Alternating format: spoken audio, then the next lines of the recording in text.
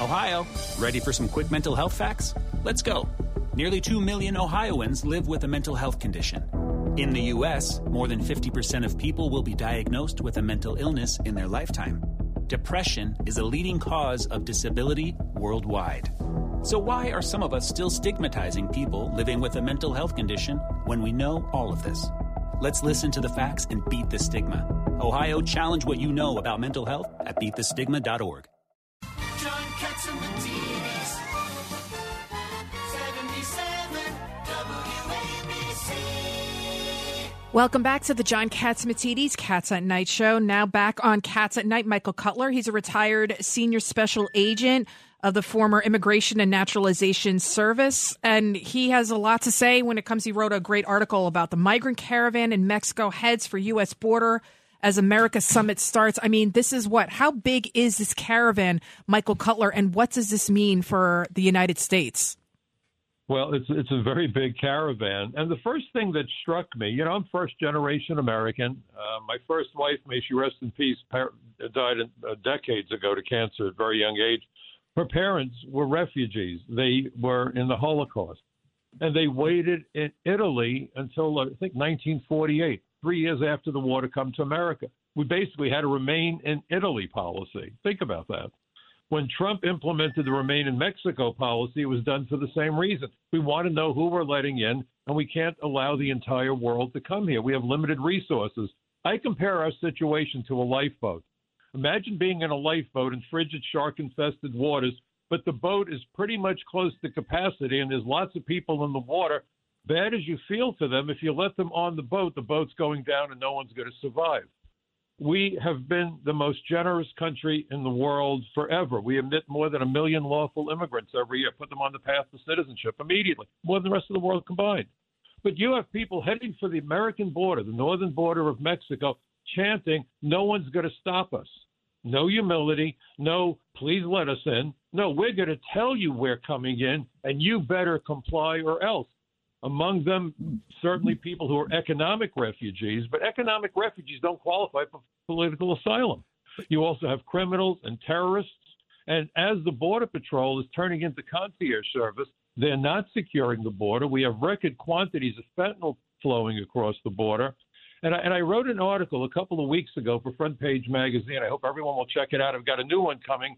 This one's really going to blow your mind. The Board of Health is now explaining how to use illegal drugs safely. You won't believe my latest article. It should be out in a day or two. Well, yeah, they have it in New York City subways. They have ads saying that it's safe or whatever. I mean, it's insane. You know what, Michael? Craig Eaton, you had a question. Michael, this is something that's been going on for months. Drug Task Force.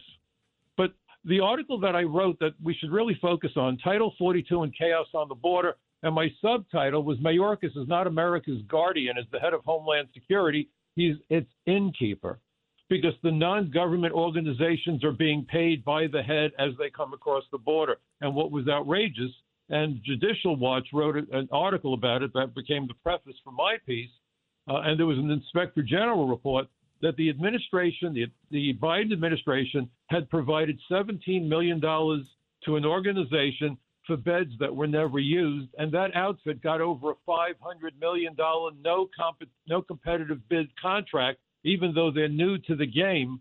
And you say, well, how could that happen? Why would it happen?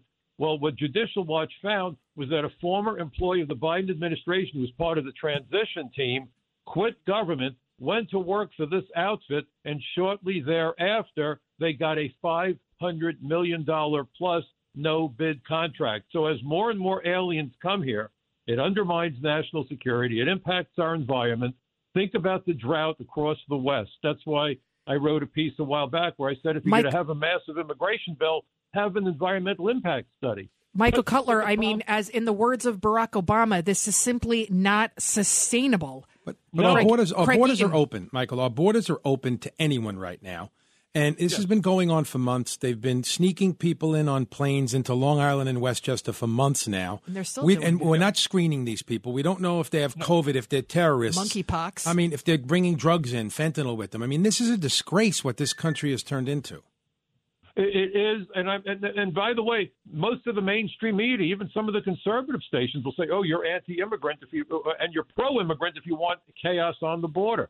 We're being Pelosi invaded. said that We are being invaded. There's an invasion going on. Yes. And nobody's doing about it. Remember the Alamo. Where's the Texas? Somebody has to do something about it. Well, and you have our own president of the United States not only just allowing it, but aiding and abetting it. Judge Weinberg? This is a total abdication of responsibility of the Biden administration. It's beyond that. It's beyond that. Go to Title IV, Section 4 of the Constitution, that the states is to be protected against invasion and be protected against domestic violence. Maybe let's the Senate bring charges against Homeland Security Director for not protecting our borders, and let him say, "Well, the president told me so." Right, dereliction of duty at the very least. Thank you so much, Michael Cutler. Somebody has to admit what's going on. We have to go. We have an action-packed show. Thank you so much, Michael Cutler. Thank you for having me. Thank you so much.